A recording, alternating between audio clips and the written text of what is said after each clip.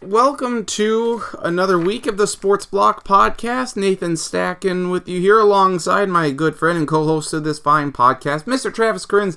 Travis, I wish we had something to talk about this week. It's not like there's anything that happened in the during the NCAA Tournament that needs to be discussed, right? So the Thursday, there's a big thing happened on Friday night, but to me this was a Thursday-Saturday tournament. Thursday-Saturday tournaments. Yes. Well, yeah, because Thursday, Saturday anyway, right? Well, and like even with these upsets, all of these upsets, these have not been close games. Like Wichita State lost by 20. Virginia lost by 20. Arizona, that was on Thursday, they lost by 20-some points. A lot of these games with these upsets, they've not been close. So it's not like we've had a bunch of buzzer beaters. We've had Michigan had one. Loyola's had two. Chicago's had two. I think those are the only ones. Might be a couple others. Rhode Island almost had one. Yep, and an overtime game. Like Michigan State almost had one. So, been a couple. Not a ton of great games, I would say. I mean, you had UMBC, Kansas State. They couldn't even score 95 points. That was disgusting. But no, like, great. I mean, there's still games to go here. So hopefully, at least for me, there hasn't been any great back and forth game yet. Well, I would. Houston, Michigan was all right. Yes, it was. But I mean, I'm thinking you like what Texas Tech and Florida. The game I guess that you liked. Oh, yeah, I mean, that was a very good game back. I mean, Texas Tech and Stephen F. Austin was excellent here. Before we break down the brackets further, though, because everyone's bracket is busted at this point here. Except Drew Alman. Drew Alman looking good. Yes, he is. And anyone who had Kentucky coming out of the South, they're looking outstanding. But I don't know if you saw, but there is a report from Howard, Eskin from the Philadelphia radio station out there. He is saying that the Vikings will open up against the Eagles. It'll be Vikings at Eagles to open the season. Of course, the NFL schedule comes out in the middle of April, so in about a month. I always look forward to this day. And I'm looking forward to it this year with more anticipation than usual because of how many primetime games or 325 games the Vikings are going to get now with Kirk Cousins and all these these big games that they have. But Vikings at Eagles, if that's the game, what do you think of that? That would be that makes the most sense. The Kirk Cousins coming in, that's fine. Play him first game. Play him week 50. Play him whenever. I don't care. I mean, the Eagles. The Super Bowl team usually wins that game. That's fine. It's a tough game. The Eagles look good. So, yeah, play it now. Play it whenever. Thursday night. Go ahead. The one thing, any home game that the Eagles have next year is going to be is a prime matchup. Maybe apart from Washington, but. I mean, you could do Dallas. They have the Colts. They have the Texans. I mean, wouldn't you like to see Deshaun Watson against Carson Wentz? That would be very intriguing. A couple other ones that I'm forgetting right now. Who they play in the South? Oh, the Falcons. The Falcons would be good. The Panthers, but that's the best. I mean, that's the best storyline right there. That's what it is. And I think adding Kirk Cousins makes it a slam dunk just because of his familiarity with the Eagles. Having played in the NFC East over the last how many years. So if that happens, I'm okay with it. And plus, if it means the Vikings go 0-1 to start the year, you know what? Big deal. It's a tough game against the Eagles on a primetime stage. So be it. But looking forward to that. But yeah, it's a bracket breakdown here. The Sweet 16 begins on Thursday, and I'll tell you what, the ratings are probably not going to be very good this weekend for the Sweet 16. Okay, let's look at the South here. Kansas State. Yeah, go ahead. One of it was it UMBC had like the highest rated. I don't know if it was the Virginia game or it was one game last night. It was one of the games. Like UMBC was 3.3 million watched on cable, and that was the number one cable. It was that night or this week or whatever. So people watched that. I would almost have to think it was Friday night when they embarrassed Virginia. But you just look at these. Let's start there, because it had never happened before. We've talked about it countless times. No 16 seed has ever beaten a 1 seed, and it's dumb to pick it in your bracket because it's just not going to happen. But lo and behold, Friday night, UMBC and Virginia, it's 21-21 at the half. You're like, okay, well, that's not a good first half there for Virginia, but they'll pick it up here in the second half. It doesn't matter that they're missing DeAndre Hunter, the ACC Sixth Man of the Year. I mean, they'll get by this UMB, retriever squad. And then Jairus Lyles put on a fantastic show in the second half. He could not miss. Virginia kept taking 3-pointers. They couldn't knock them down. They were taking contested shots. This was as un-Virginia-like a performance as you could possibly see. And, I mean, if anyone told you, hey, a 16 seed's going to beat a 1 seed, you're like, okay.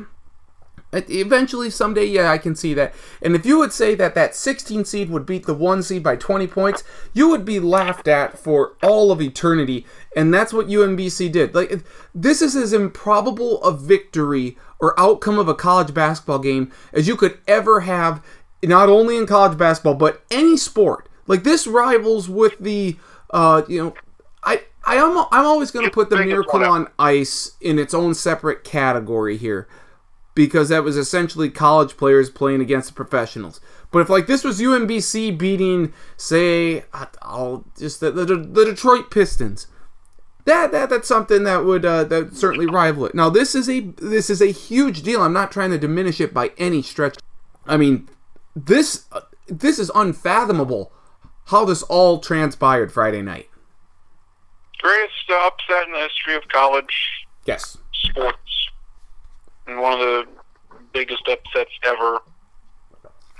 Virginia's defense, I mean, they gave up 53 in the second half. 50, I want to know how many times they gave up 53 and fewer than a game. Yeah. Like, most points they've given up all year.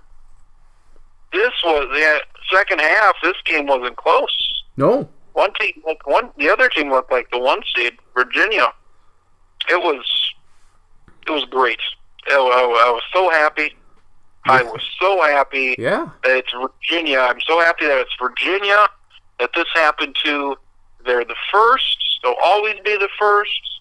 And when you think about Virginia basketball, this is probably the first thing you'll think of for a long, long time. Yes. And I can't express the happiness that Virginia lost as a 1 seed. They were a 20-point favorite, and they got crushed by 20 points. It was amazing. It can't just be that they were missing Hunter, though, right? There's just something. There has to be something in the psychology of or their overall mindset going into this game. I mean, because that I just don't get. And then Lyles was making everything, and this kid's great. I remember watching him in the American East Championship game against Vermont, my Vermont squad. I was very hurt that Vermont lost that game, but I was familiar with the Lyles name, so when he's making all these shots, I'm like, oh yeah, I remember that little schmuck who knocked my catamounts out. But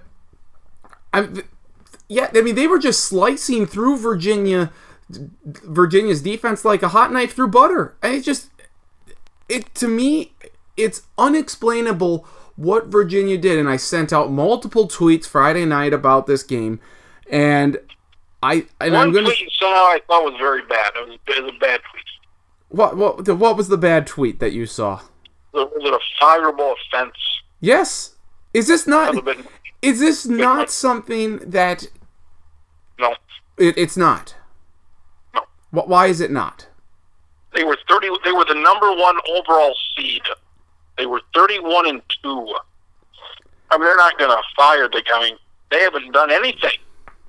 before Tony Bennett got there. I mean, they're not going to even consider firing the guy. I mean, shit. This is something that will hang over their heads forever. Yes. Even if they win a national championship, That will help a lot. It won't matter. I mean, it'll certainly take everything out, but I don't think that this is something that this Virginia program here will be able to overcome within the next 2 or 3 years under Tony Bennett. I just don't. And yes, maybe I've gone over.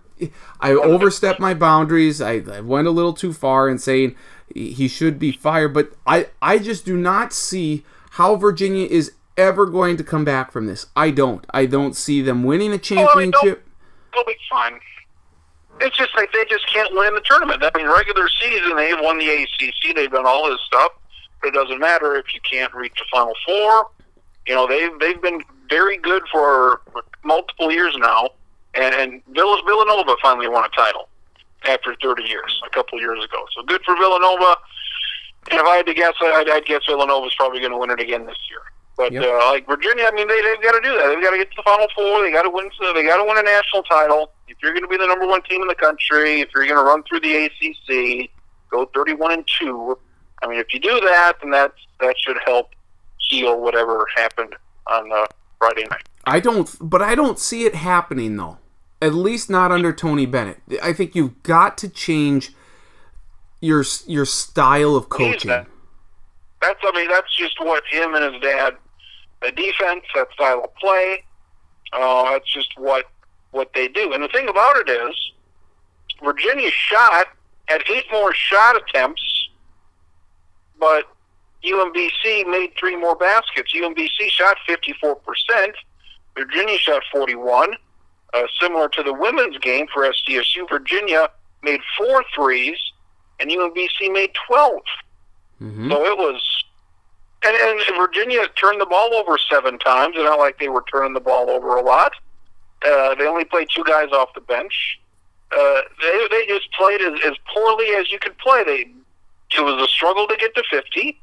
And if the one team's going to lose like this, you hope to hell it's a team like Virginia that can struggle to score. And boy, did they struggle to score. I guess I just don't see how Virginia can come back from this. I don't. And arguably, I mean, 2 of the biggest upsets in college basketball history have happened against Virginia. Chaminade back when Virginia was number 1 with Ralph Sampson, and here again, Virginia, number 1 in the country, loses to a 16 seed the first time it's ever happened. I just don't. Yes, they'll be back next year. They'll probably make the tournament. You know, but I mean, you're going to look at this. It's going to be brought up again, and I don't see how it's going to pan out for him. I really don't. I think this is something that forever will hang over Tony Bennett here at Virginia, and I don't see them advancing very far in the NCAA tournament under his leadership. Harvard women beat Stanford whenever that was. Yes. That was 90. I want to say that was 98. And Stanford's been fine. I mean, it's men and women's basketball, but I mean, and people don't even remember that. But it's very. I mean, it was going to happen at some point. Yep. A lot of people liked Penn against Kansas. That first half was close. Yes, it was. Penn was up by 21-11. Whether it was this year or sometime in the next 100 years, I mean, it's almost had 3-4 times. It's almost happened. So It's been very close to happening. And as you said, I mean, it was a 20-point loss, which you wouldn't expect. Just complete domination. And the thing about it is, the next game they played absolutely terrible. And if they play that game against Virginia, they'd probably lose by 30 points. Yeah. And the toughest game that they were going to play the rest of the way was the first game. So they beat the hell out of Virginia, and they can barely score 40 points against Kansas State, who I like them, but I didn't have them in the tournament. So. Yeah, that always happens, with the lone exception that I really can thoroughly remember here, maybe, and I'm discounting VCU in their Final Four run because, I mean, they were an 11 seed that year. Granted, that was big, but out of these teams that can pull off these huge upsets, the one team that did it the best the first weekend of the tournament was Florida Gulf Coast, because they took down Georgetown and then they beat the hell out of San Diego State. And yes, they lost to Florida then in the Sweet 16. But they were able to handle that next game. And that's the difficult part when you're one of these small schools that pulls off an upset. Like Buffalo just handing it to Arizona. Then people like myself, I was like, okay, they said that they expected to beat Arizona. Well, Arizona's more talented than Kentucky. So Buffalo should then be able to hang with Kentucky. Well, Buffalo did for a while, but they couldn't knock down the shots that they did against Arizona. Kentucky certainly had a height advantage too, so that helped. But it was, Buffalo was just never the same in that game. They didn't come out with the same swagger as they did against Arizona. Case in point too with Marshall beating Wichita State. 13-4 upset. Then they get the doors blown off them in an in-state rivalry against West Virginia. It's just something about these teams that pull off these big upsets that the next game they don't carry over, and maybe it's all the the media attention, the radio shows, the television stations. Everyone wants to get a piece of the action here in the Cinderella, and for UMBC, it was close with Kansas State. They obviously lost, but I think there is something to that about being able to carry it over to the next game, and very few can do it. I would say it's just a case of the better team the second time. Like, Virginia's better than UMBC, and like Wichita State killed me. They were terrible. Mm-hmm. And if you play that game, these upsets, if you play them 100 times, maybe the lower seeded team wins 20 or 30 times. In Virginia's case, I don't know, Virginia probably wins 95% of the time, you'd hope. Yep. But it's very difficult to beat two very good teams in 3 days. Yep, it is. What's the most disappointing team in the tournament? Because I don't think it's Virginia, because I didn't have them winning 2 games. Most disappointing team is either like North Carolina or Cincinnati. Yeah. Because I had them going to the Final Four, and I had Carolina win the whole thing, and Carolina wasn't even close. I would argue Michigan State could certainly fit that bill as well. I guess it just depends on how far you had certain teams going. Yep. No. In your bracket. I totally get it. Just looking through some of these other teams that you like Syracuse, they're the play-in game winner usually goes to the Sweet 16. And it wasn't St. Bonaventure, so it's Syracuse. Yeah, I just the way Michigan State played against Syracuse and missing their final 13 shots. How can you not figure out this 2-3 zone? You just gotta kick it out, drive in. It's easier said than done, yes, but never see it. They never see it. They have no idea what to do. Like Cincinnati up 22 points. Yes. Yep. In the second half. If they win that game, they got to play Chicago next. Yep. And then probably Kentucky. Yeah, and they win both of those games.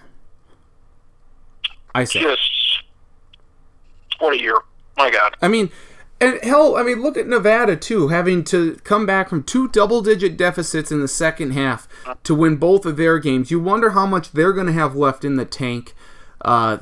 I think they can certainly get by Loyola Chicago, but Loyola's very good. They play a sound game all the way around. They play it close, so I expect it'll be that way here. But there's no reason why Nevada can't come out of the South. There's no reason why Nevada can't beat Kentucky. Nevada has the team to do it. They have the squad.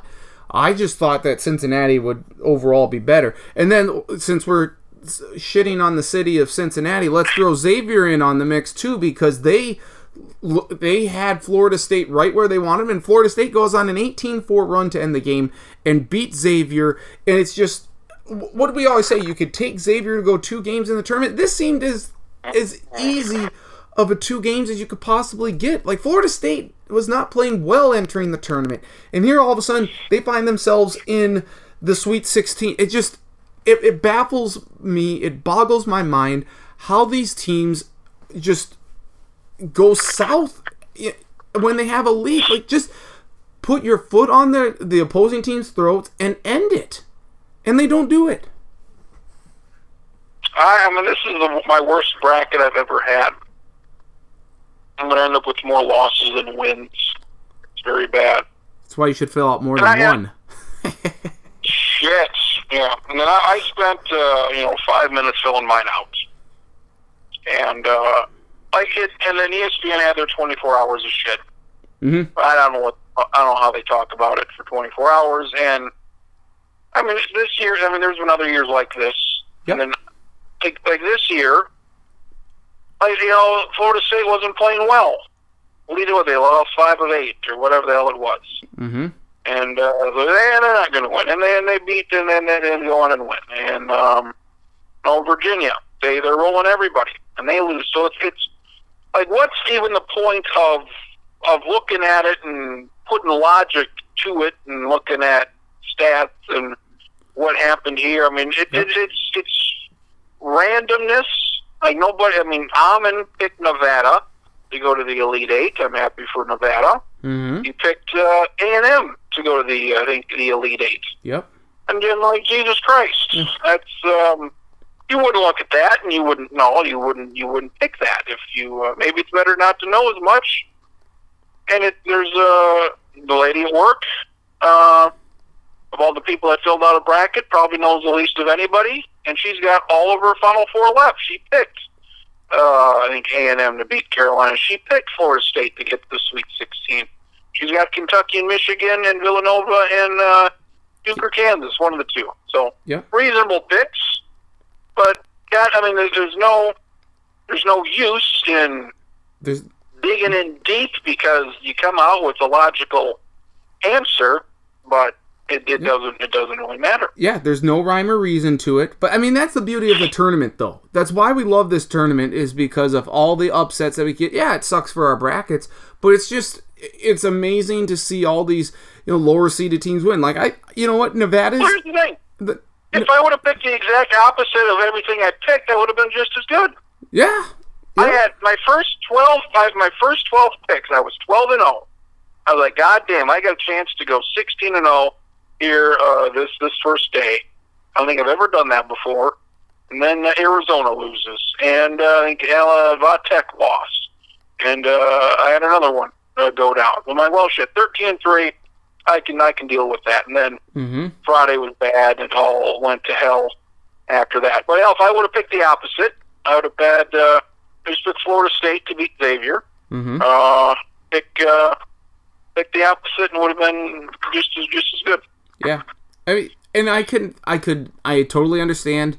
I mean, Nevada's a little bit out there for an Elite Eight pick, but we both have talked about Nevada, an exhausting amount of time throughout this season, how much we like them and, the talent that they have. So, I mean, you could see Nevada being Cincinnati, but not the way that Nevada did. And not the way they were able to come back against Texas. That's the beauty of this tournament. Or Houston having a 2-point lead and sending a guy to the foul line who he just needs to make one free throw. And granted, he was 7 of 8 going to the line there. He's a 67% free throw shooter, so the law of averages worked itself out. Misses both free throws, and then they put no ball pressure on, allow Michigan to get a pass to half court, and there's a guy just standing wide open along like the side of the 3-pointer there, and he gets it off, makes it as time expires. Michigan wins 64-63. There's no reason why Houston should have lost that game at all, and yet they do, because and I don't get why coaches, and maybe they do, but if I were a head coach in college basketball, I would demand. Maybe that's too strong a word. No, I'll say demand. I would demand that we practice free throws during practice, outside of practice, because what most often do games come down to? Free throws. I mean, hell, what was Rhode Island against Duke? Like 4-14 at one point from the foul line? It's like, goodness gracious. Games come down to, 4 or 5 points. You're going to look at the fact that you missed 10 free throws, say, we just need to make half of these here, And we would be tied right now, or we would have won. Free throws. It's got to come down to free throws. Purdue pressured the inbounds against Butler. Still, Butler got, I think it was Purdue and Butler, and they still got a pretty good look at a three. Yep. A little past half court. But they pressured the inbounds pass, and he couldn't move anyway. So that was very poor decision-making by Houston. Jim Boeheim fouled Michigan State multiple times at the end with a three-point lead. That worked smart to perfection. Yep. Michigan State made their free throws. Syracuse had to make theirs, and they did. So, and Michigan State had a chance to win it at the end, too. But a great strategy by him, and it ended up working out. Yeah. Yep. I mean, so you can tell just, again, smart coaching decisions versus non-smart coaching decisions. So, no 12s won this year. That's only, I think the fifth time that's ever happened now since they expanded the field that no 12s have beaten 5s. We haven't even gotten to South Dakota State yet. I thought when, the SDSU was playing very good. That Ohio State made as many threes as they did in that first half, and you're like, oh my gosh, this is exactly what SDSU wants them to do. And Ohio State just keeps making these, at a rapid pace. But then they started to go away from that in the second half. But that huge 16-0 run that Ohio State went on, it's like, oh, okay, crap, we're all done here with the Jackrabbits. And then they make. Then what happened? SDSU always makes a run. Yep, they do. And they tied up at 70, and Brandon Key played the game of his life. He knocked down three. Ohio State dared him to shoot every single three that he made, or that he shot, and he made 3 of 4, 4 or 5. I think it was 3 of 4. He was just phenomenal. That's true. And they tied that game up at 70, and I'm feeling great. I'm saying, yes, SDSU has this game. They're going to win. And then what happens? You foul Bates Diop on a three-pointer. He makes it. 4-point play, and at that point it's like, okay, game over. I mean, we tasted victory for like 10 seconds there, and it's just, it's maddening and frustrating because it just always seems to happen. It's deja vu all over again. There's a certain group of folk that go to the conference tournament every year that you may know of. Yeah. They thought it was a phantom foul. The last two fouls.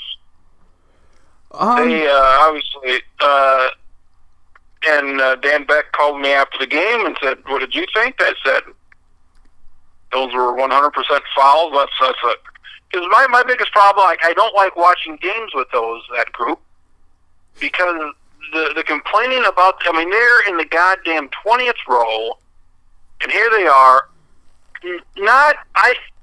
If more than 2 possessions go by without them complaining about a call that was made or a call that wasn't made, that's unusual.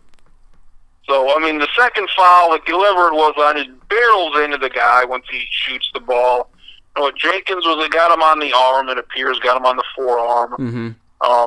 These were fouls. So there's people like that. It's like, quit complaining about the officials. It's just they made mistakes at the end like they always do.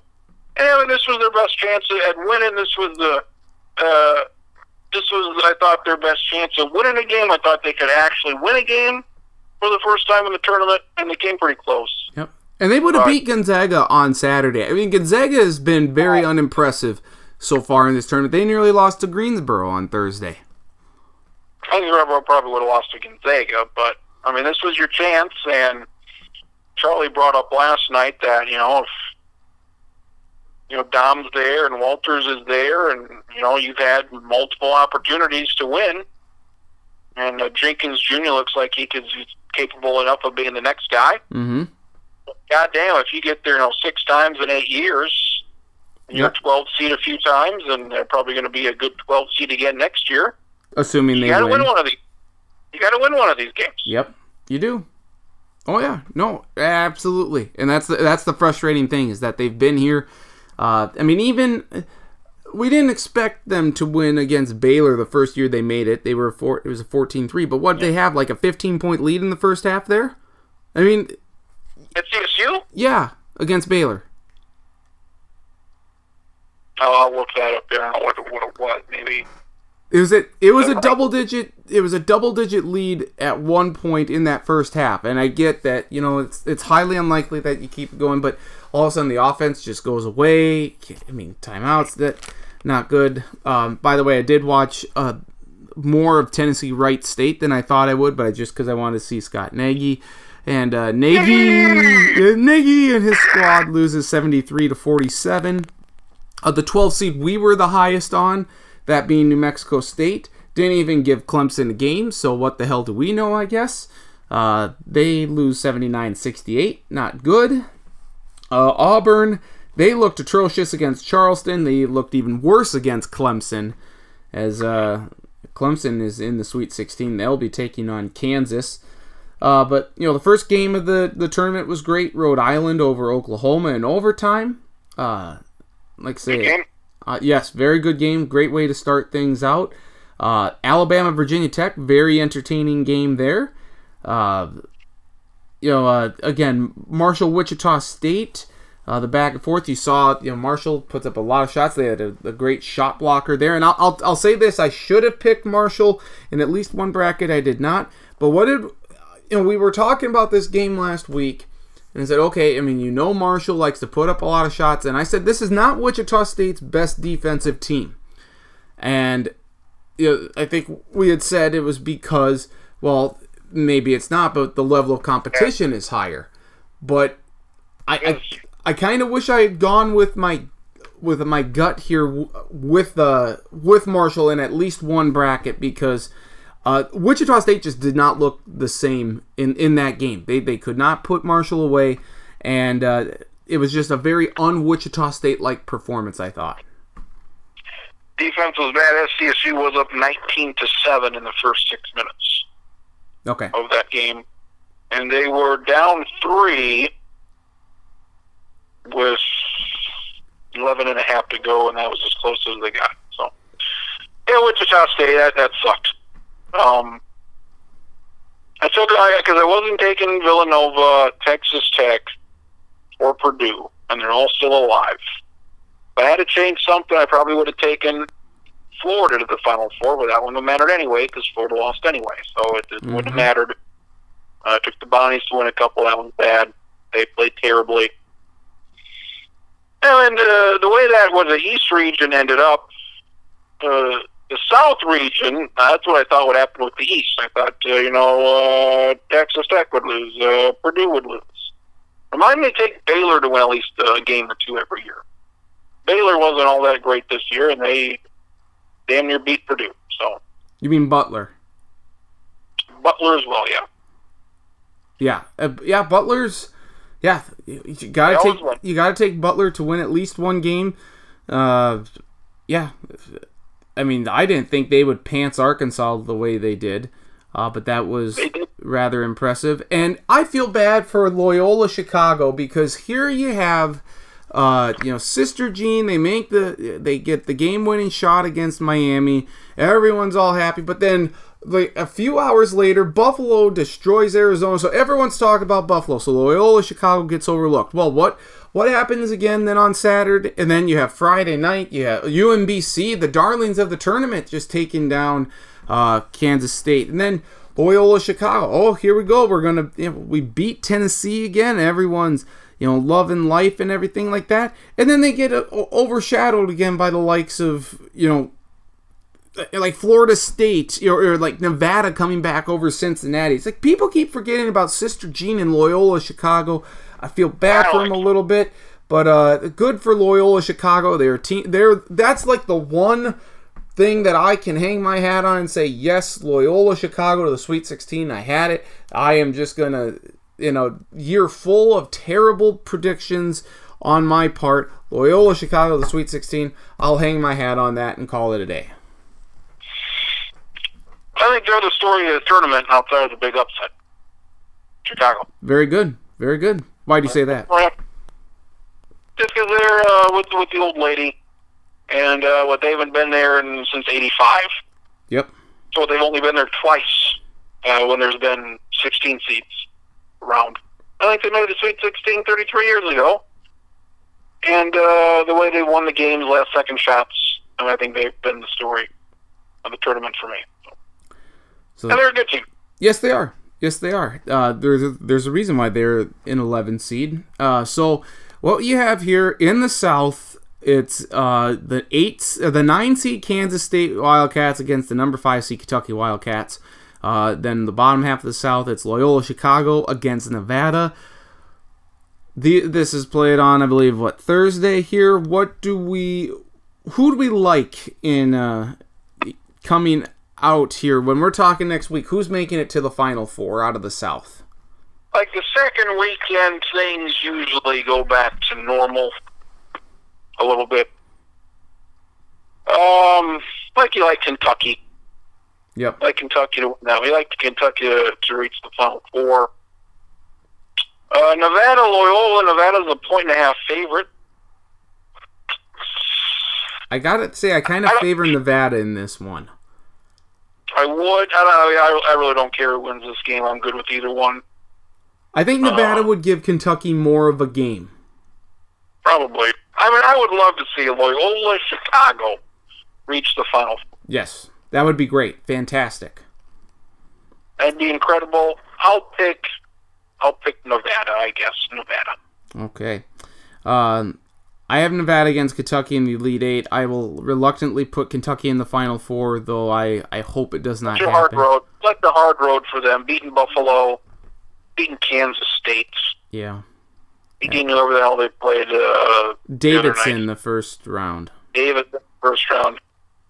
Yeah, it's rough. Such a difficult road for Calipari. Such a tough road. None of the top 4 seeds made it to the Sweet 16 in the South. Just think about that for a second. You have first time ever. A 9, a 5, an 11, and a 7. That's first time ever. Insane. And it's very well could happen right now that a 7 seed or lower makes it to the Final Four, which would be, I think, the 5th or 6th straight year it's happened. So, I mean, just for the record, it's likely to happen out of the South. Obviously, if Kentucky doesn't make it, then it will happen. But in the West, then, you're going to have Florida State, the 9 seed, against the 4 seed Gonzaga Bulldogs. Number 3 seed Michigan against the number 7 seed Texas A&M. I got to say, Michigan's been very unimpressive to me so far this tournament.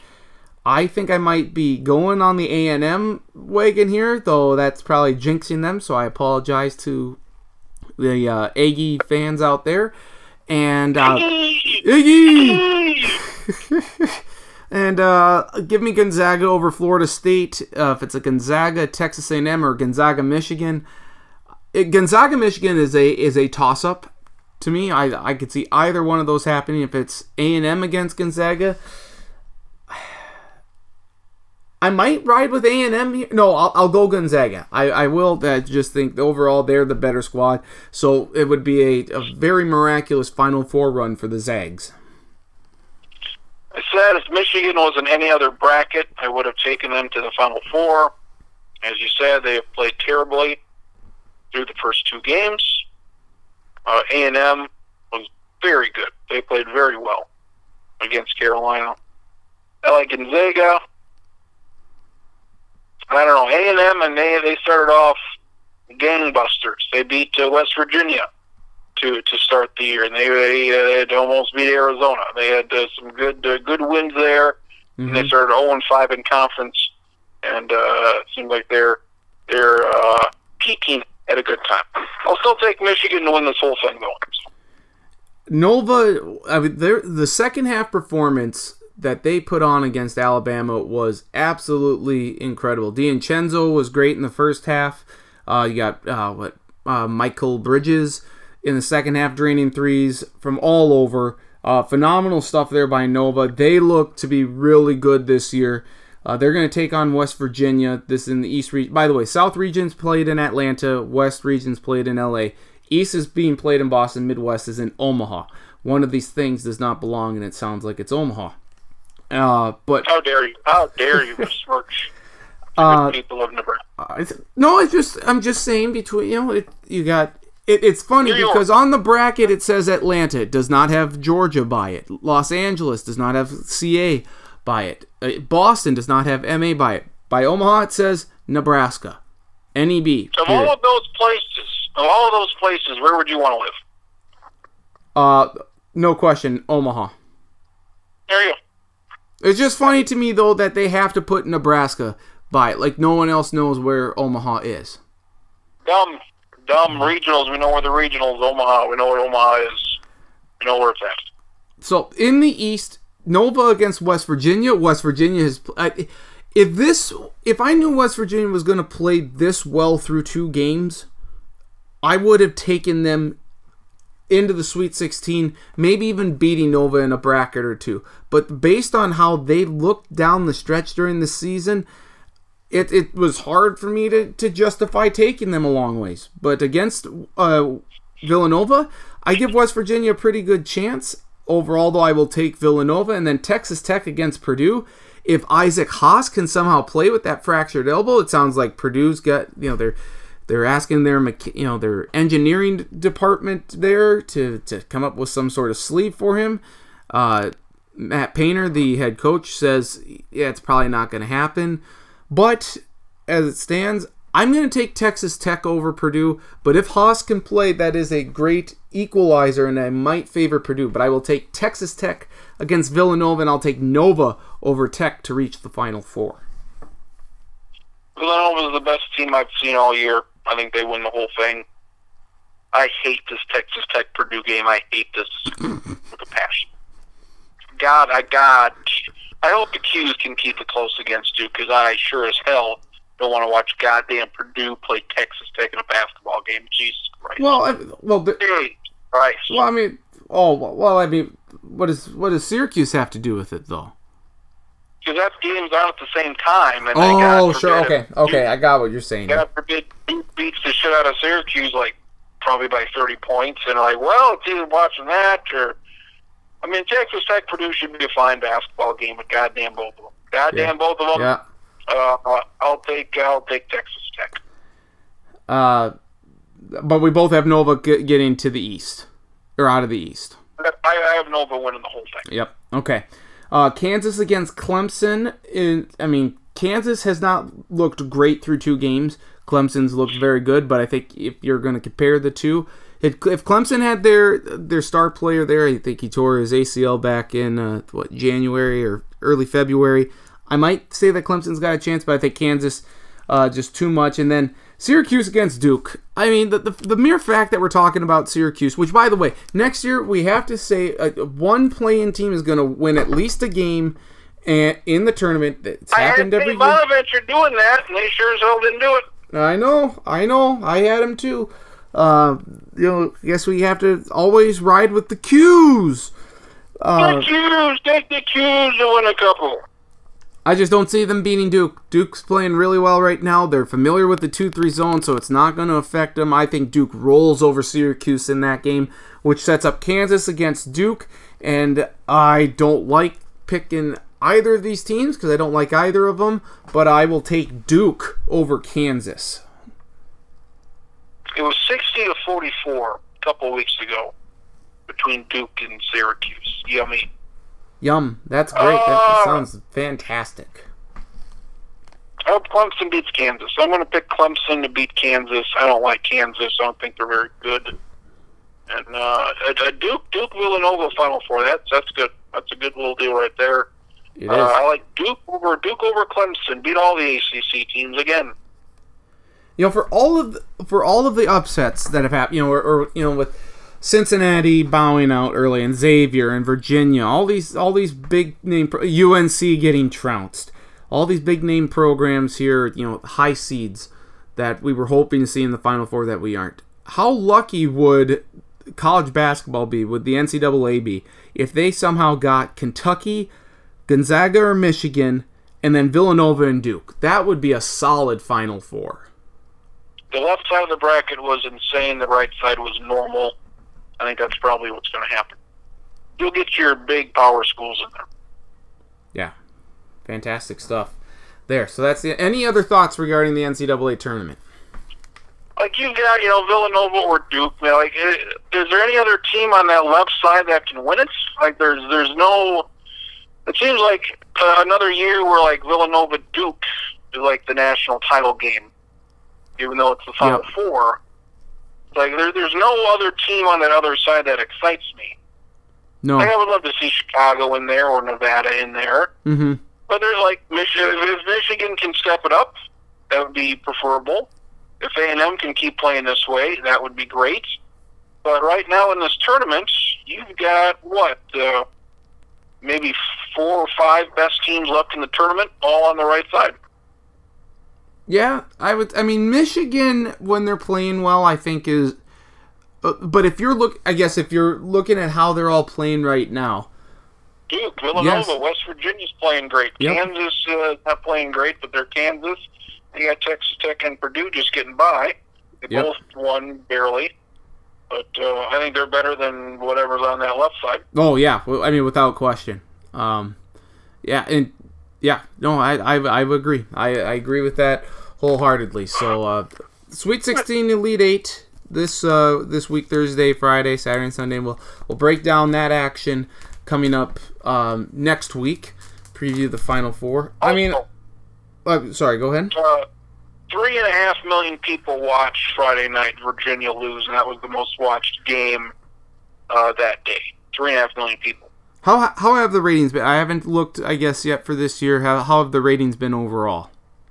I think they've been fine. I don't know if they're up or down a little. I think they are normal. I think there's no big drastic ups or downs from what I have read.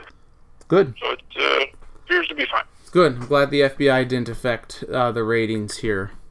Yes. FBI's got other stuff to worry about. Anyway, they're not doing anything right now. Having said all that, it's fine. I mean, up a little bit, down a little bit. Maybe look like 5 million watched one of the nights if this goddamn thing would ever come up. 5 million people watched. When the hell was this? It's fine. It's fine. Yep. Ratings have been good, and that's all we can ask for. This is a great tournament, and plus it's spread out over 4 different channels. You can stream it online. It's great stuff, as always. Should mention on the women's tournament here, a couple of 11 seeds won Monday night, trouncing 3 seeds like Ohio State and Florida State. Central Michigan, and who's the 11th seed that beat Florida State? Either way. Women's tournament's got some upsets in there. Friday night, Villanova put on an absolute shooting display, a shooting bonanza against SDSU in the first quarter there. I gotta think that Coach Johnston, Aaron Johnston, and company weren't expecting Villanova to be that red hot from beyond the arc that early in the game. You know, it's 2 teams that played the same. So there was the potential for that to happen. And somehow SDSU forced overtime. They made 3 threes.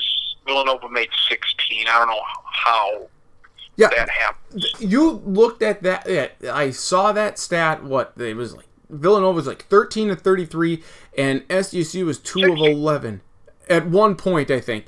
It's just it's amazing because SDSU thrives by shooting threes.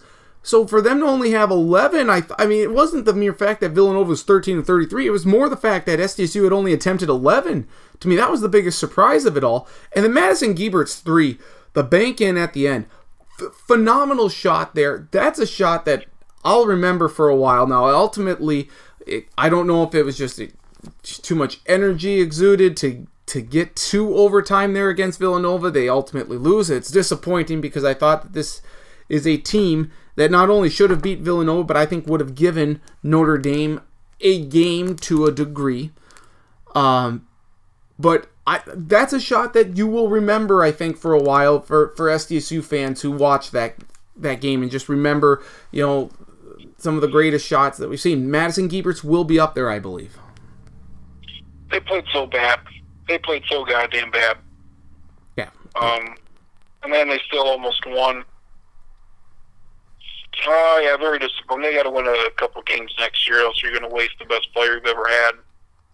So that's, again, disappointing. Also, Dan Beck said, he's not a Viking fan, but he understands what it is to be a Viking fan watching South Dakota State athletics. So, I'm obviously not as wrapped up in it as he is, but that's what he thinks about it. That's why he went on the beercation this last weekend down in Omaha. Right. Biggest goddamn weekend of the year. Let's go drink some fucking beer in Omaha, Nebraska. Yes. Very important that we point out where Omaha's at. Yeah. So, I mean, they just played so bad. So goddamn bad. It was so disappointing. And, again, give me an 11th seed. Yep. Please. You had Central Michigan go on. Yep. Yeah, the other 11th seed, Buffalo? Yes, Buffalo. Buffalo go on. I would have much preferred an 11th seed than an 8. Yeah, I mean, it's so weird because Charlie Cream didn't even have him as an 8 seed. So, I mean, that's where it kind of baffles me as well is, yes, we want SDSU to gain that national respect. And I think for the most part the women have. But, the seeding is so odd. I think odd is the only way that you could possibly put it. Like, to me, if you win the Mountain West... Now, granted, I haven't looked at the RPIs, the conference RPIs and everything like that. But to me... The women? Yeah, the women.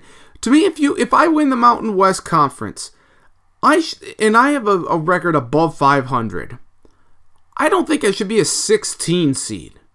Like Boise State. What happened here? Boise State was a 16 seed against Louisville. So... Gander here.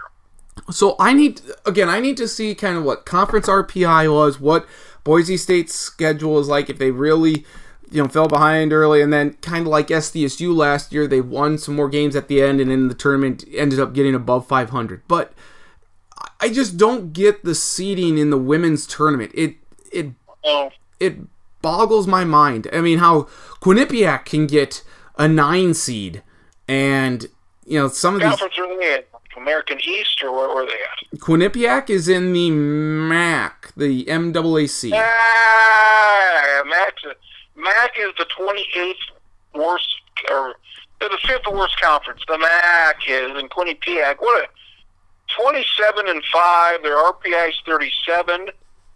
Strength of schedule is 134. And what they get, an 8? A 9 seed. A 9 seed. You got Boise, who appear to be like the 4th best team out of the Mountain West. Their RPI is 111. Strength of schedule 191. Like you look at the MEACs and the SWACs on the men's side, their RPIs are like in the 200s. Mm-hmm. Like Oklahoma made the tournaments. Yeah, they're 2 games over 500. Like Minnesota was the 4th best team in the Big Ten, and their RPI is not good. And I didn't think, if it came down to them or SDSU for an at-large, I don't think there's any comparison. And here they get, would they get a 10 seed? Yeah, and I know they were... Green Bay got a 7. Green Bay lost to Minnesota. Not good. So that's, I guess, the whole crux of the problem here is that I just don't understand the seeding on the women's side. Like, it's great that SDSU gets that high of a seed. Like, yeah, you're obviously paying attention. But then we shouldn't even be talking about them being one of the last 4 in. They should be safely in if they hadn't beat USD in the conference tournament. But, I mean, for Charlie Cream to have him as an 11 seed or a 10, and then they get an 8, there's just a wide disparity there. And I guess I don't get how all the seeding works. To me, if you're in the Mountain West, and unless you are under 500, I don't see how you should get a 16 seed. And I haven't looked into it to see all of it, so you might, but being 3 seeds off for SDSU, I mean, that's terrible. That's terrible. Yeah, it is. I just don't get it. So, unfortunately, SDSU... Yeah, go ahead. But wasn't Syracuse well out of the tournament when Nardi had him maybe on his second 4 outs, maybe? Yes. Yep.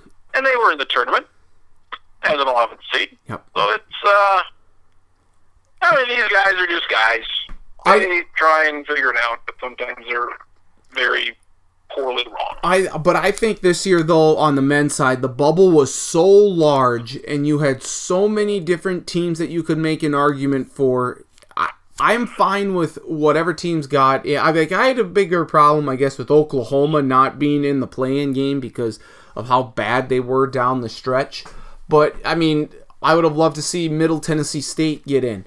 They didn't. I would have liked to see them get in over a Syracuse or an Arizona State. But, I mean, the bubble was so big this year that there's, I guess, you can make an argument for some teams, but you can make an argument for every team, and you can only take 4 of them. So I'm fine with how that all went, I guess. Go back to 64 teams. We don't need 68. Go back to 64. All that money that Dayton would lose.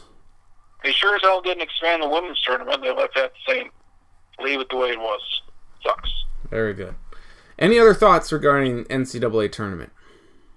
It's always good. It's always fun. Again, once the first weekend's done, I'm sad because that's the most fun thing. And there's a couple more basketball games left, and then we'll see. We'll see if they're any good. Yep. Hopefully they will be. Like you say, we have some teams like Loyola, Chicago, and Nevada. Only one of those teams will survive. But we'll see if A&M can do it. I guess Loyola and Nevada is the game I'm most excited for because they're two teams that I like. That I'm cheering for this tournament, so it sucks that one of them is going to have to get knocked out. We'll see who wins the national championship there. Final Four is in San Antonio in a couple weeks. Determine a national champion.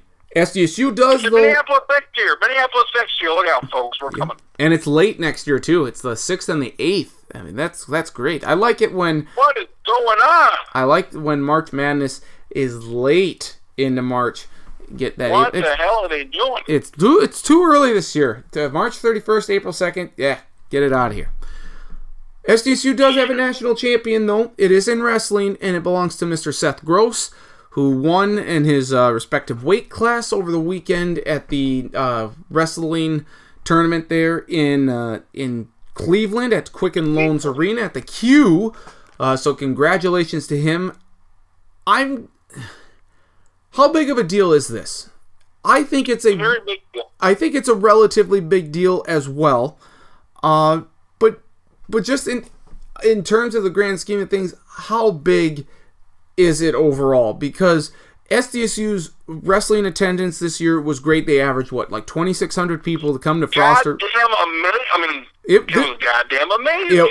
It was absolutely amazing, the attendance. And what head coach Chris Bono has done to get this program up from essentially the dead. I mean, this was a program in the ruts, and he's making them a national contender. They won. I mean, they went through Big 12 play like it was nothing this year. They have fantastic, and Gross is going to be able to come back and wrestle again because he was a junior this year. He's a senior next year, so we can see if he can defend his title. But just overall, what does this do for SDSU? I don't know. I guess I don't know how to quantify it, Crins. I don't know if I quantify it with just regarding wrestling or just overall to South Dakota State athletics in general. How big of a deal is this? Means WrestleMania is going to be in Omaha. Oh my God! Wrong wrestling. Wrong wrestling. Like if you had to rank when we were there, it was. I so very much did not look forward to doing anything with wrestling because they were so bad. You didn't want to do the Daktronics Warren Williamson Invitational? Oh, fuck. I didn't, but I did. Fucking the day after Hobo Day, what a fun goddamn time that was. Because they're so bad. They were so bad. Yeah. And now, like, besides, they're the 4th biggest sport. They outdraw they're, attendance-wise, they might be number 2 behind football. They're probably number 4. You couldn't get 100 people to go to a wrestling thing, and I'm intrigued to maybe even go to one of these days if they're playing in Iowa or Oklahoma State or whoever. Mm-hmm. They're arguably the best team in the Big 12. They finished, I think, 12th in the nation. They were number 12 in the country for the team participation in the championships last weekend. They won the conference. Mm-hmm. That's amazing. It is. The Big 12 wrestling conference, and for them to go to probably one of the worst teams in Division I to now being a top 10 team, That's insanity. That is incomprehensible to me.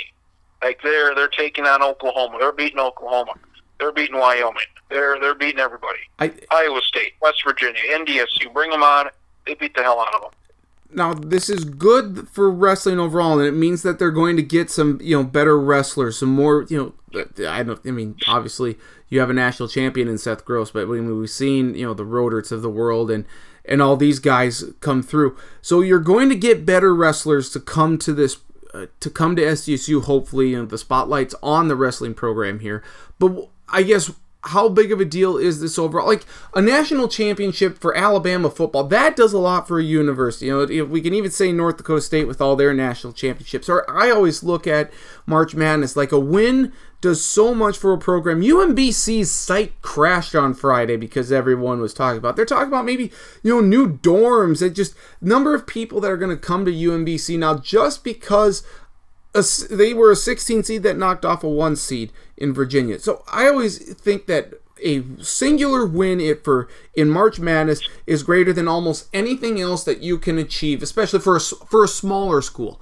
For Duke, it's going to be a national championship. Kentucky, national championship. UNC, national championship. But for some of these smaller schools, a win in the NCAA tournament is the biggest thing that they could possibly do to raise their school's profile. What does this do for South Dakota State in terms of their profile, and then also just the athletic department as a whole? Does it help at all in that regard? Obviously it helps some, but how much? How do we quantify that? Like outside of wrestling, it doesn't really matter. I mean, it's not on that level. But in the wrestling community, it's a big deal. They also had 2 other All-Americans. They have to finish in the top 8 to be an All-American. So they had 3 All-Americans, and they're a borderline top 10 wrestling program. You look at like Penn State and Ohio State; they're just monsters. Of like Penn State is just in a league of their own, and like what SDSU is right on that, of like being a top 10 wrestling program, and that's pretty. I mean, there's not a ton of wrestling schools out there. There's a few dozen, but goddamn, that's impressive from where they were. And, they had 3 All-Americans.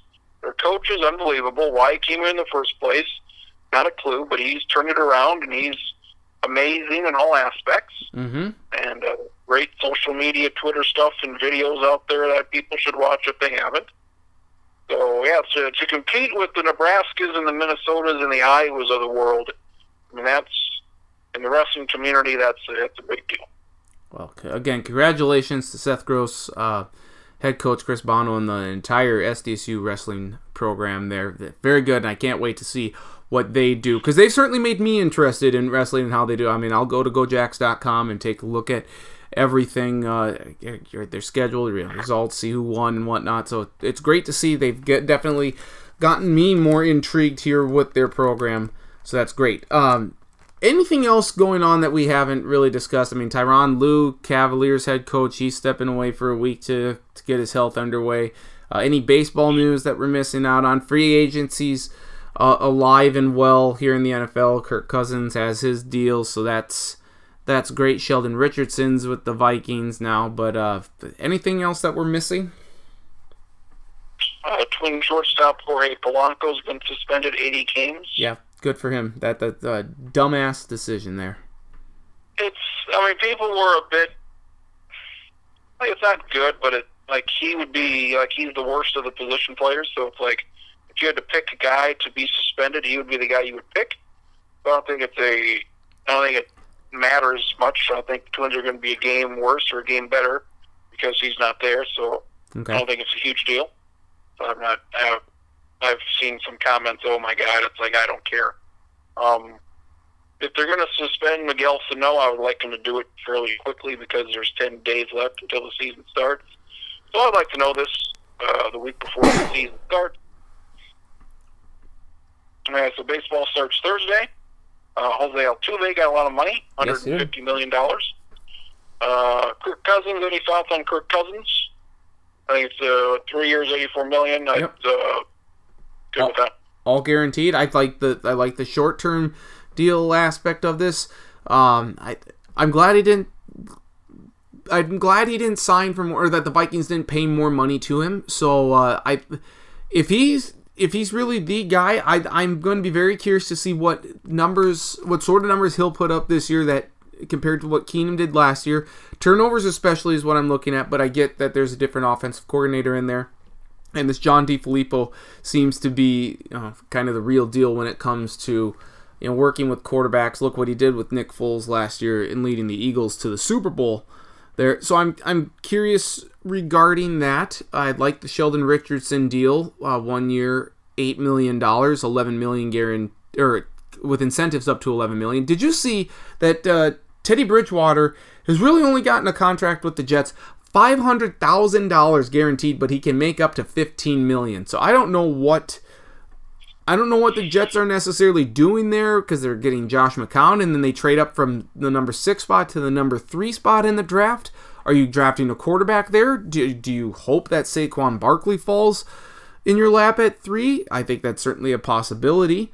Though I would have thought Saquon would go number 1 to the Browns, but then they signed Carlos Hyde. So does that take them out of the mix? I don't know. It's fascinating. However, the one thing then that Rick Spielman did that I was a little shocked at first, I was like, why the hell would you do this? They traded for Trevor Siemian, quarterback from the Denver Broncos. Denver, of course, signed Case Keenum. But looking at the deal, I think it's like 1.29 or less than $1.5 million that they owe Trevor Siemian this year under his contract. They had to give up a 2019 fifth round pick, and they got, I think, a 7th rounder from the Broncos this year. So I think Trevor Siemian is a more than capable enough backup quarterback to Kirk Cousins. And when I was reading Monday Morning Quarterback with Peter King there on Sports Illustrated, I know he's your buddy, but apparently they share the same agent, so that helps. So I guess it makes a lot of sense, and if you only have to give up a 5th round pick for a backup quarterback who's going to make less than what you would have had to pay to keep Teddy Bridgewater, I guess I'm okay with that. I really am. I would have preferred Ted. Like, if Ted's going somewhere to be a third stringer for the Jets, I mean, he should have stayed with Minnesota. I agree. I think, and that's a dumb decision on his part. I don't think that's anything Teddy, to do with the Vikings. Teddy, you're stupid, Teddy. I feel for you. I mean, Trevor Siemian is the same as Case Keenum, so they replaced Keenum with the same quarterback they got last year. Like, you look at their numbers, it's ridiculous how they're the same from Keenum last year, coming into the season with, and then Siemian this year. It's ridiculously like within one of this, one of that, so that's really close. So, yeah, he's I wouldn't want him to be the starter, but as a backup for a couple games, that's a pretty good get. And I think it's been a great offseason. Yes, and again, getting Sheldon Richardson, an upgrade over Tom Johnson. Well, I like Tom Johnson, but he's just better. Latavius Murray gets his contract restructured, so it saves the Vikings some cap space. Makes Latavius a free agent at the end of the year. That's fine, because the Vikings will just get another running back in. They do cut Jarius Wright, save some money there.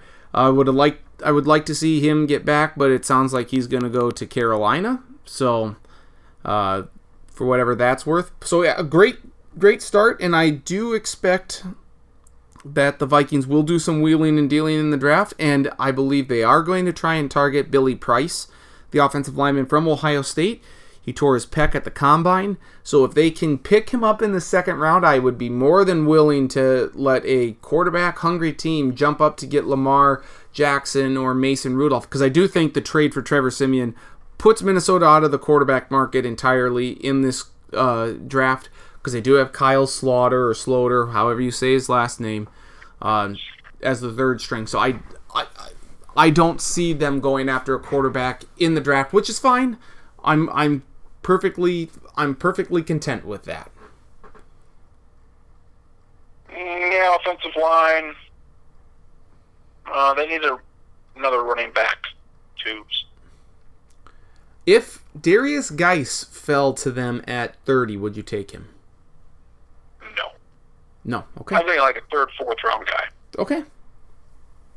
Very good. We'll be talking plenty more draft here in the days and weeks to come. Actually, coming up. We should move the draft to like March 1st. Get that done. Well, same day as the combine. Get it done. Combine in the afternoon, draft at night. Let's go. Not a bad idea. Not a bad idea. Speaking of draft, we will be talking not NFL draft, I guess, but combine thoughts and pro days with Jeff Lloyd II coming up here later on in the podcast. But anything else you have before we say so long? My combine thoughts, my dad uses an old gleaner for the beans and corn. It's not the newest of machines, but it's fine. Very good. Anything else sports-related that we need to get to? The baseball, I'm very excited second about the baseball. You got no idea how excited I am about the baseball. Scale of... Apparently, I know, and you as well, very excited. Yes. Apparently, we should probably do a baseball preview next week because the season starts in 3 days when we'll talk next. So that's yeah, baseball preview and Sweet 16 Final Four thoughts next week. Maybe we'll do like a split, like half base, like AL preview next week, and then the NL. Oh, I have it. You gotta split it up to a degree. Well, we'll figure it out. But baseball preview next week. Get excited. I already know my playoff team, so. The plan is for the baseball podcast is to do approximately 6 hours of previews. We're going to break it up in we're going to do a preview for every division, and hopefully we can maybe get 45 minutes to an hour from each division. So that's the plan in the next couple of weeks. Are you getting Tim Kirkjian or Pedro Gomez on at all? Jason Stark? We'll see what we can do here, maybe. Ken Rosenthal? Get some, maybe get some people, we'll see. And who do you do this with again? For the people out there? Evan Hendershot. There you go. That's the guy's name. For the people out there. For all the people. Basketball state titles were decided Saturday.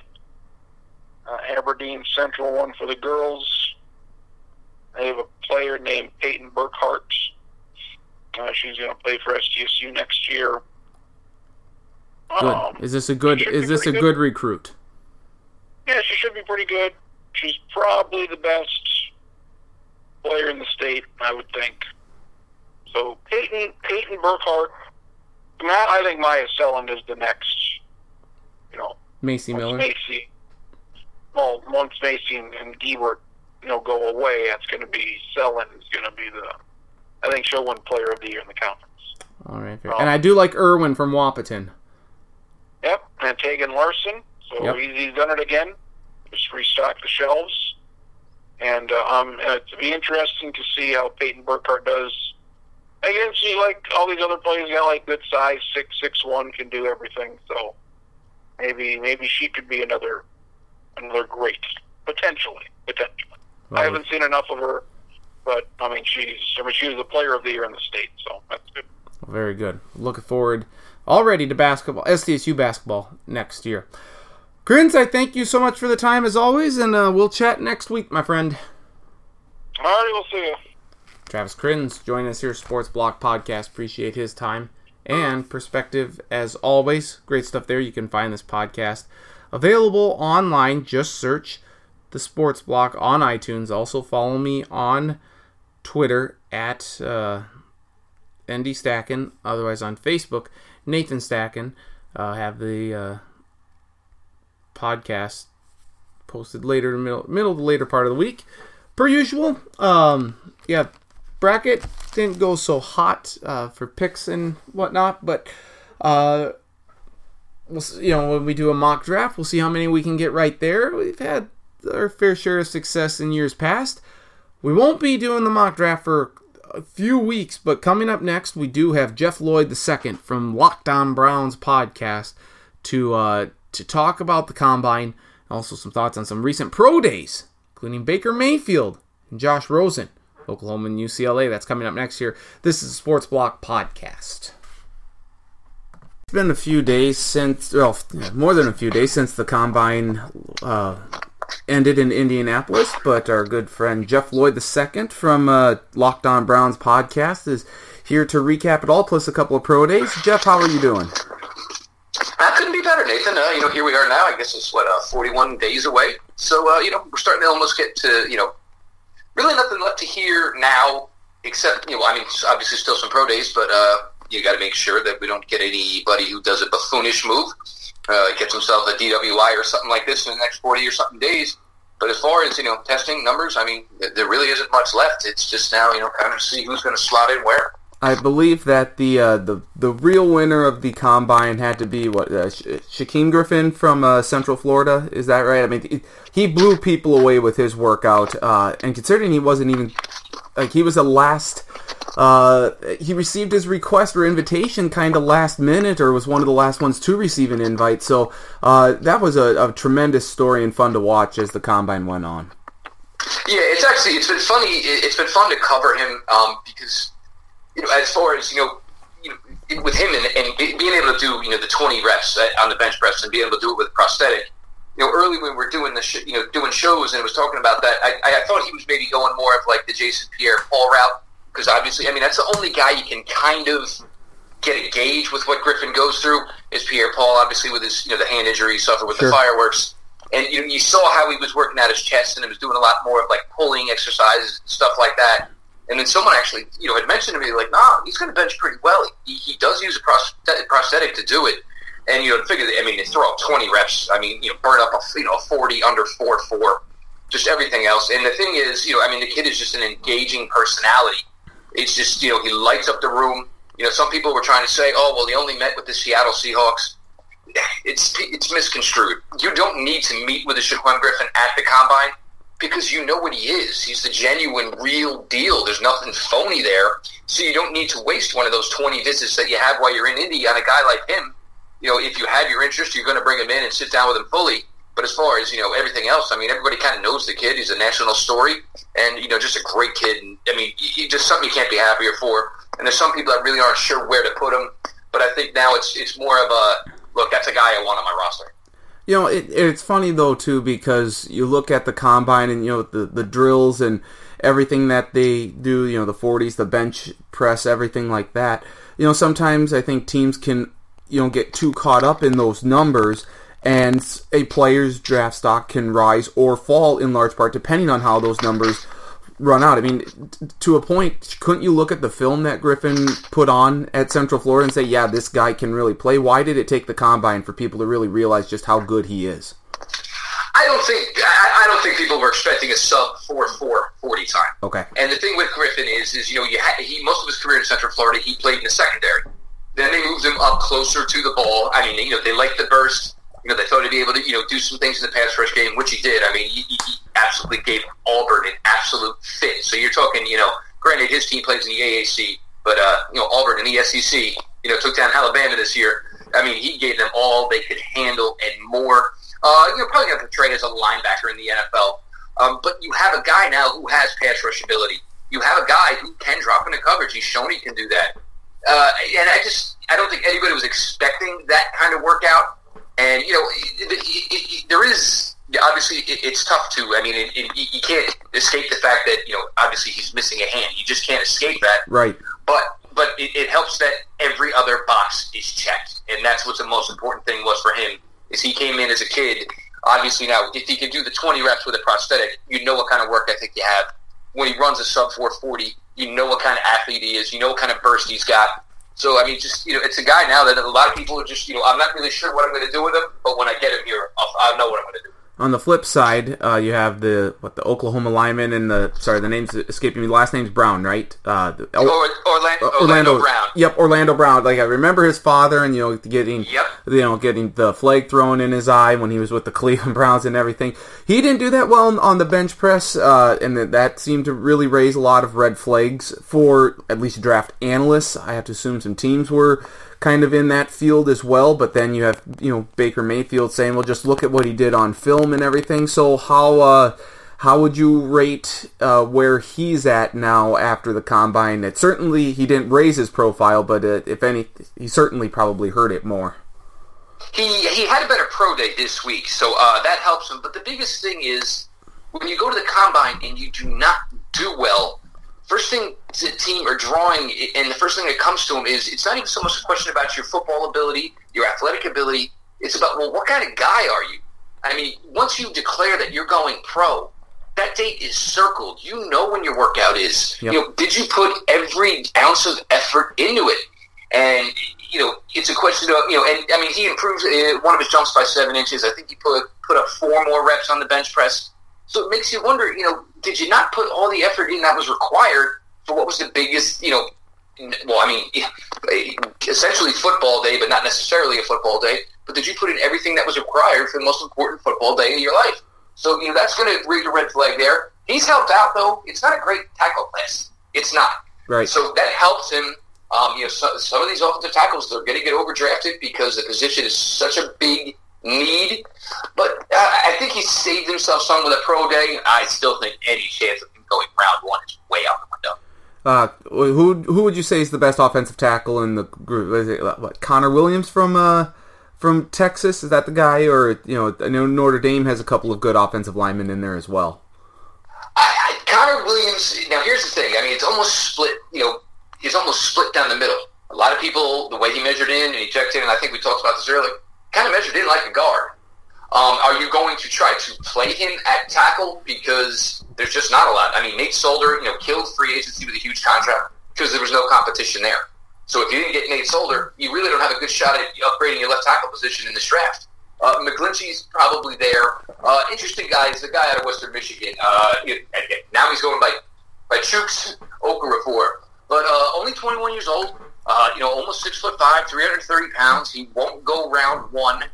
Got a little bigger this past season in Western Michigan than you'd like him to be. You'd probably like him closer to that 320 range. He moved a little better his junior season at that range. But I think he won't be the first tackle taken, but I think he could very well be the best tackle when you want to go back and look at this group 2 years from now. I was going to say bless you with having to pronounce that name, but it's a name that we will be certainly mentioning here in the NFL, for years to come, hopefully. You mentioned Oklahoma, Orlando Brown having the pro day. Obviously Baker Mayfield had the pro day as well. So where do you assess him now after the combine and his pro day? I don't think anything's changed. If you like Baker Mayfield, he's your guy. And I hate to do this. I hate to be a height elitist because I'm only 5'11" myself. But the fact that he's just 6'1.5", I mean, if he was at least an inch taller, I'd feel more comfortable. Rosen, legit 6'4", Sam Darnold, legit 6'3". I still think he's the third quarterback in this draft, and I really don't doubt his play. But if I got to slot these guys, that's probably really the one thing that I'm going to use to put Baker down from Sam and down from Josh. But look, if you like him and you like fire and you like substance and flash and a guy who's going to come in and basically tell your team, I don't care what our record was last year. This is a whole new regime. I'm not coming in here to play losing football. If you need your quarterback position to have the battery charged, he is certainly the guy to go do it with. You mentioned Josh Rosen as well. UCLA had their pro day here very recently between the combine and the pro day. How do you rate? I know there are some questions kind of regarding Rosen's, mental toughness, I guess, if that's the best way to put it. Like, does he truly want to, win or be in certain places? Where do you assess him now after these couple of days?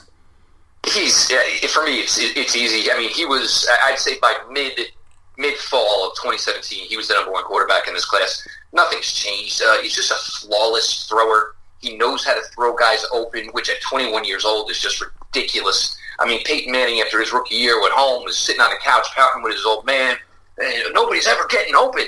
And his father said, "No, they're open. You just got to know which angle they're open up, high, low. You've got to learn where to put the ball, where to throw these guys open." And Josh already knows how to do that. The problem is, and I don't want to say it's a problem, the problem is he's an extremely intelligent guy at 21 years old. Yes, he is. And a lot of these people making decisions are north of 60. They're very set in their ways, and they're just not used to it. And the thing with a kid like Josh Rosen is he's going to ask you 100 questions, and people are going to think it's an annoyance.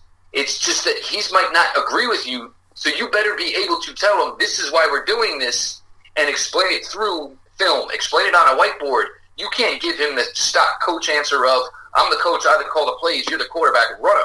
It's not going to work with him. And to be honest with you, this is the way it's working with any kids of these age. Mm-hmm. Kids 18 to 21 now are abundantly smarter than they were a decade ago, 2 decades ago. They just have so much exposure to how they can open their mind and what they can learn. For me, it almost seems silly that some are saying, he's a really smart kid. Well, how could that possibly be a negative? Right. And look, yes, his mind's open to other things. That's fine. But at the end of the day, what did he say? I want to play football, and I want to make a lot of money. That tells me that's a guy who wants to play. He wants to play well. I mean, even going back to, the beginning of the college football season, he was talking about NCAA and student athletes and stuff, and I think that raised a bit of a red flag within NFL circles. Wouldn't you agree? But a lot of guys say this, but a lot of guys don't get the exposure a quarterback does.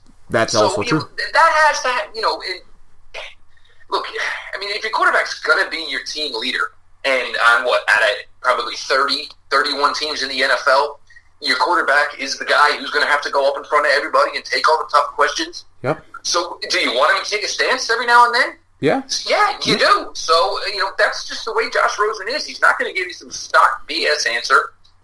He's going to speak from the heart. He's going to speak from the truth. He's going to be confident in what he says because he's an intelligent kid and he looks at things and looks at them in more than one way, more than one way to skin a cat. So it's, at times, maybe media isn't going to like him. That's fine. Does he have the talent? Is he probably going to produce you wins on Sunday? That's all that matters.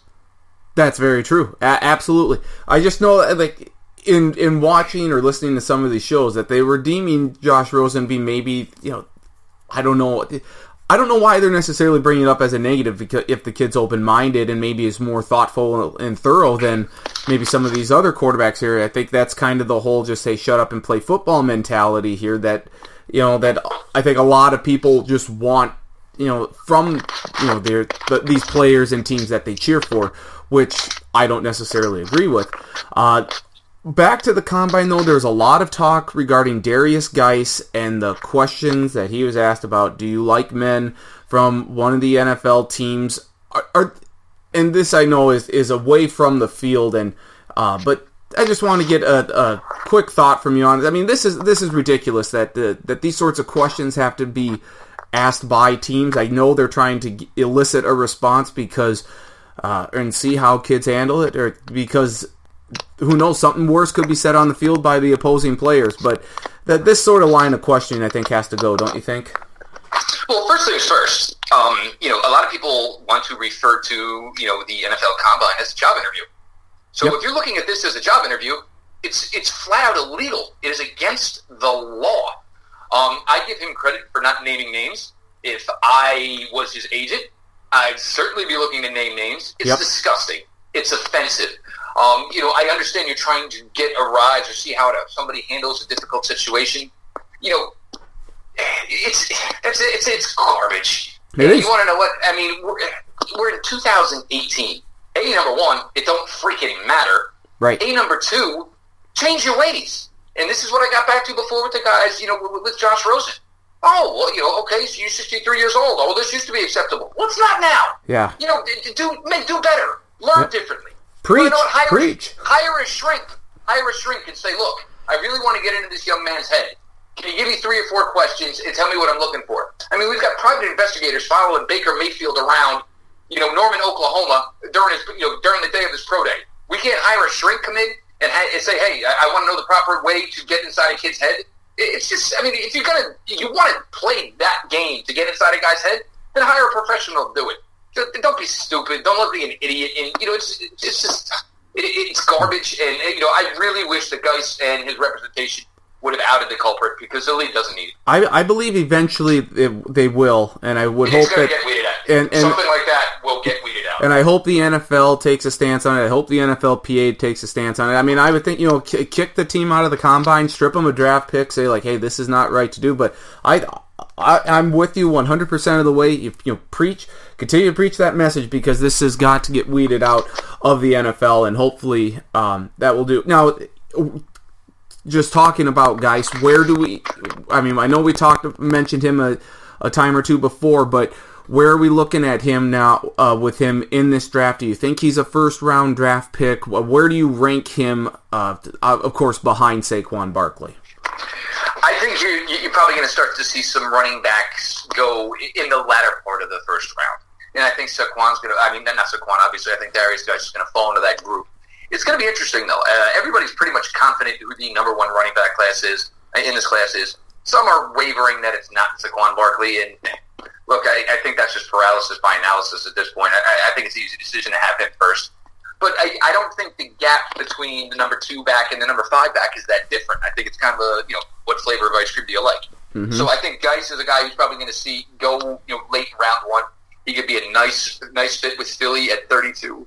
As they try to they did it with a bunch of guys last year. Do they want to maybe go more central to one guy and then use their a couple other guys in gimmick roles and pass receiving roles, like a Corey Clement and that type of thing? So he could go. I think at the end of the day, he's going to end up going late first round. Yes.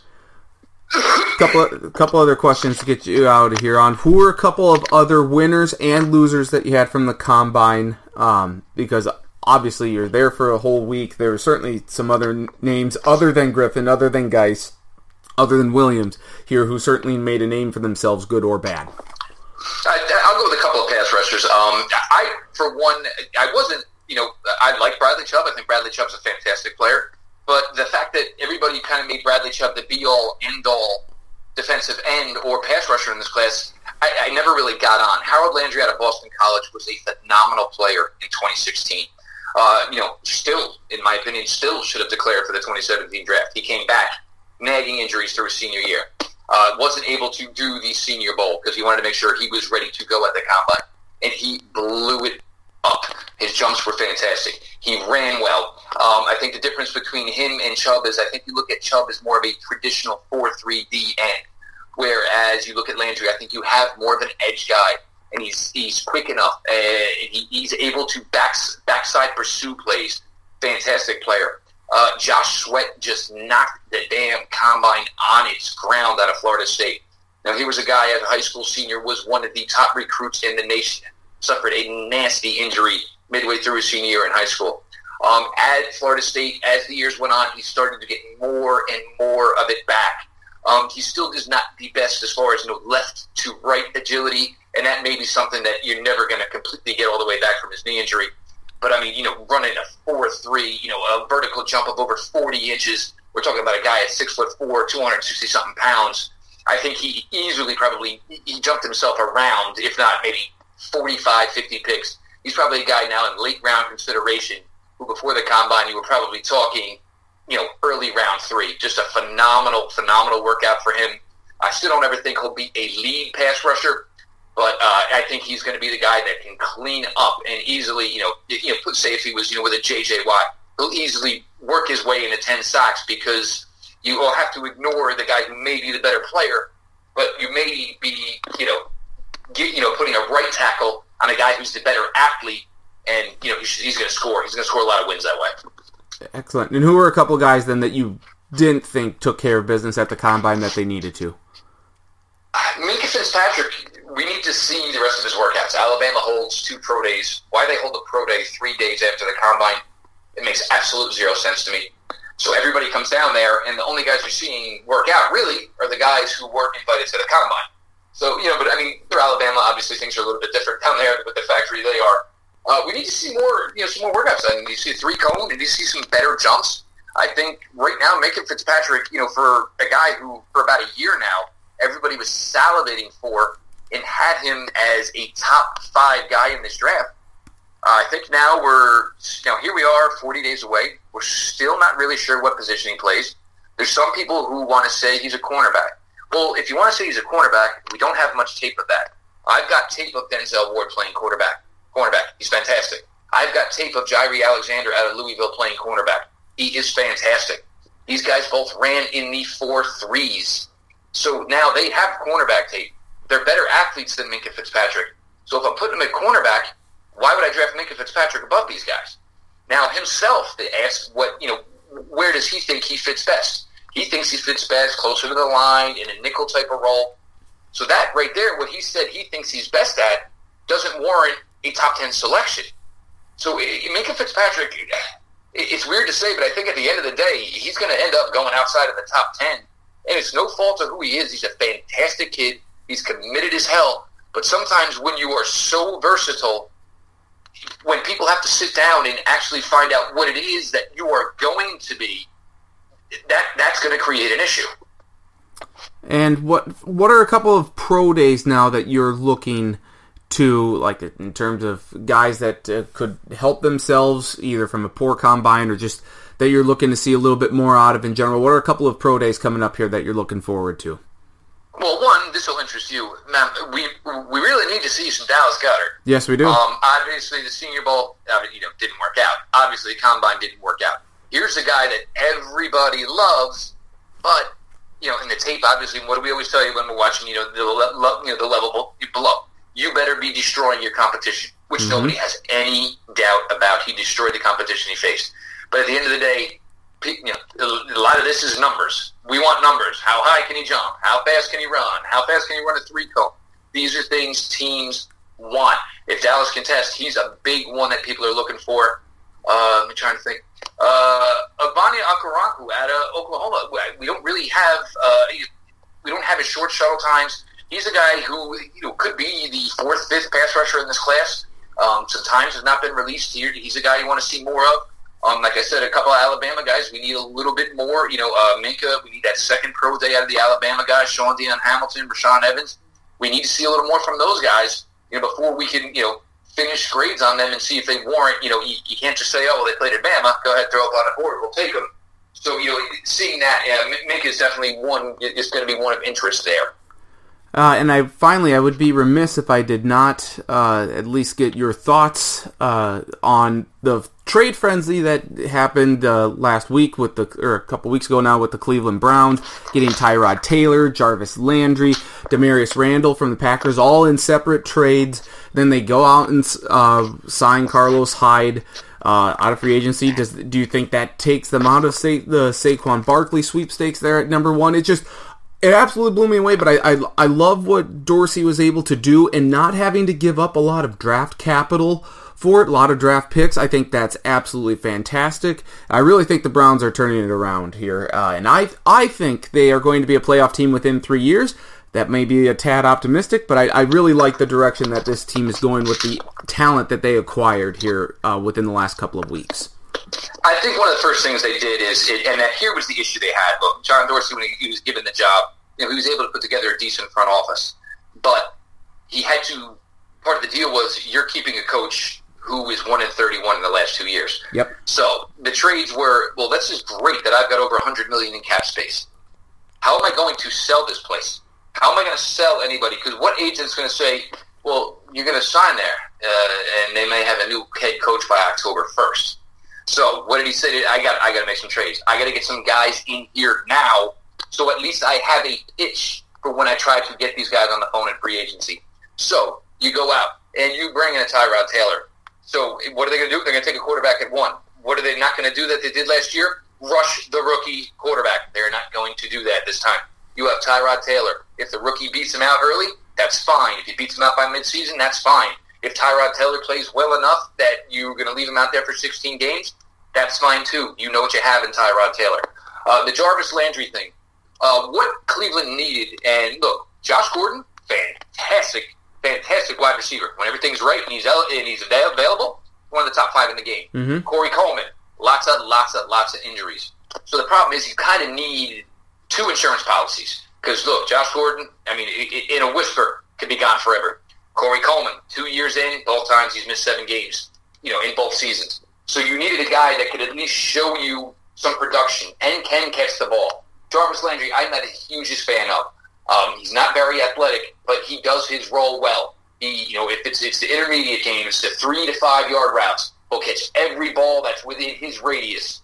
So he can kind of help you move the chains. You're hoping for bigger plays with your tight ends and with Gordon and with Coleman. But, you've got that 3rd and 3. Jarvis Landry's got a bag of routes he can run for that. Deshaun Kaiser moved over to Green Bay. He brought in Demarius Randall. Demarius Randall was a good corner for Green Bay. Comes with a little bit of baggage. Yep. But in your front office, you've brought in Highsmith. You've brought in Elliott Wilf. these guys were part of the responsibility of drafting Randall to Green Bay. He's going to go back home to his position of free safety. That's where he played in college. He played corner at Green Bay. He's going to play free safety. It allows Greg Williams to mix up his looks. He's got more guys that can play man coverage. So, nickel and dime situation, he can have a little more fun. People aren't going to be able to read the assignment from the line of scrimmage to the opposing quarterback. Plus, he does have good ball skills, so he can do that. So that was much needed. And then they moved on. Obviously, they moved Danny Shelton. They moved Jason McCourty out of the New England Patriots. Yep. Danny Shelton was a good player, but the problem is in 19 he was slated to make $11 million as a former first-round pick. He consumes blocking, run stuffing, 2 downs, each tackle. It just wasn't fitting what they wanted. They wanted bigger, more athletic guys who create more havoc, blow stuff up in the backfield. That's where he didn't fit. And then Jason McCourty, he played well for probably the first, I'd say, 10 weeks. Then the injuries came on. His game kind of fell off.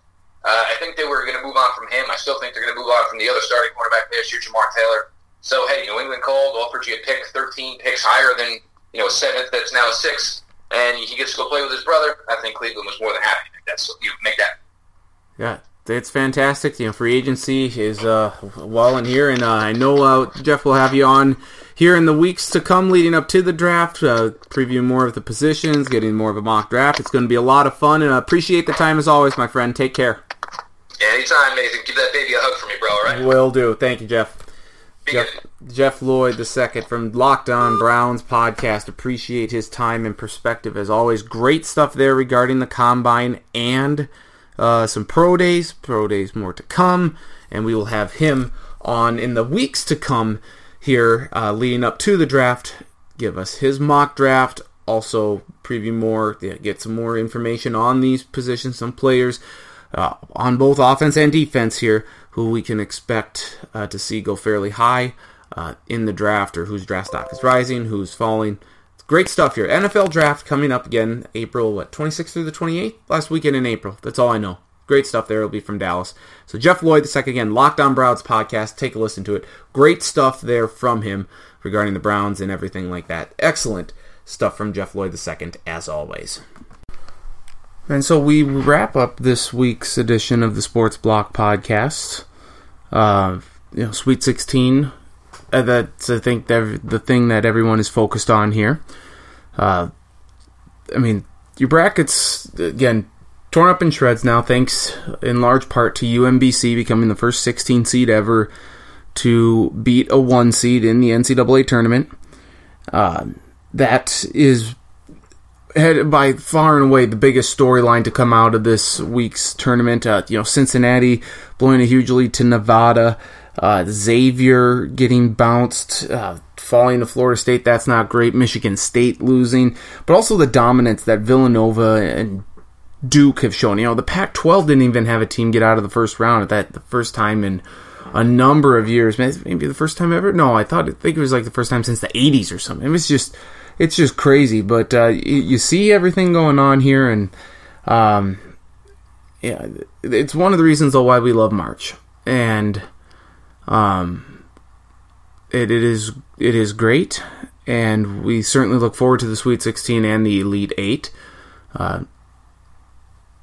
Just dropped a rhyme. Didn't know I had the time to do that, but that's fine. That's cool. That's what we do here on the Sports Block podcast. We're following along free agency. Next week we'll have some baseball talk, baseball preview, as well as March Madness, and it's great stuff. And I know, Grandpa, I know you're listening to this. I hope I know you'll be listening here to future podcasts as well. Hope you are. Well, you're playing some billiards up there, going bowling. Get a bowl of 300 there for me. But thinking of you, buddy, and we miss you. That's for sure. But again, hopefully you enjoy everything. Keep track of the free agency. But again, we're all about the March Madness. Travis is all about the baseball coming up here. But we're all about the March Madness. That's pretty much all we can say here. So Appreciate Jeff Lloyd II, and Travis for coming on the podcast. We'll be hearing a lot more of Jeff here, like I just mentioned, in the weeks to come leading up to the NFL draft. But that March Madness, great time of the year. So again, you can find this podcast available online on iTunes. Just search Sports Block Podcast. Otherwise, follow me on Twitter at NDStacken. And also on Facebook, Nathan Stacken. Have a link to the podcast on each of those social media sites. A couple other quick notes here. Penny Hardaway, now the new head coach of the Memphis Tigers. There, he takes over for the fired Tubby Smith, Trae Young, and Mo Bamba, 2 freshmen from the Big 12. Trae Young, of course, with Oklahoma. Mo Bamba with Texas. They have declared for the NBA draft. There is the NCAA hockey regional is taking place in Sioux Falls. I believe what you have, Minnesota State, Mankato, so just Minnesota State University. You have St. Cloud State. 2 of the teams that are in that region. I know tickets have sold out fast.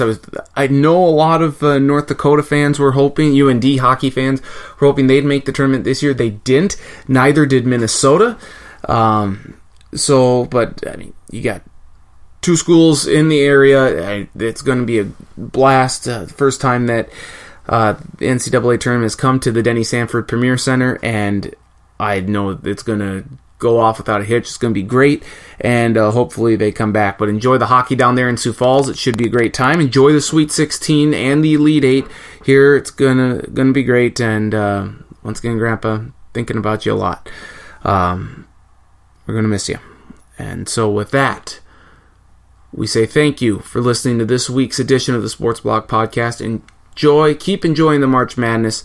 We'll talk to you next week here. Nathan Stacken saying thank you for listening.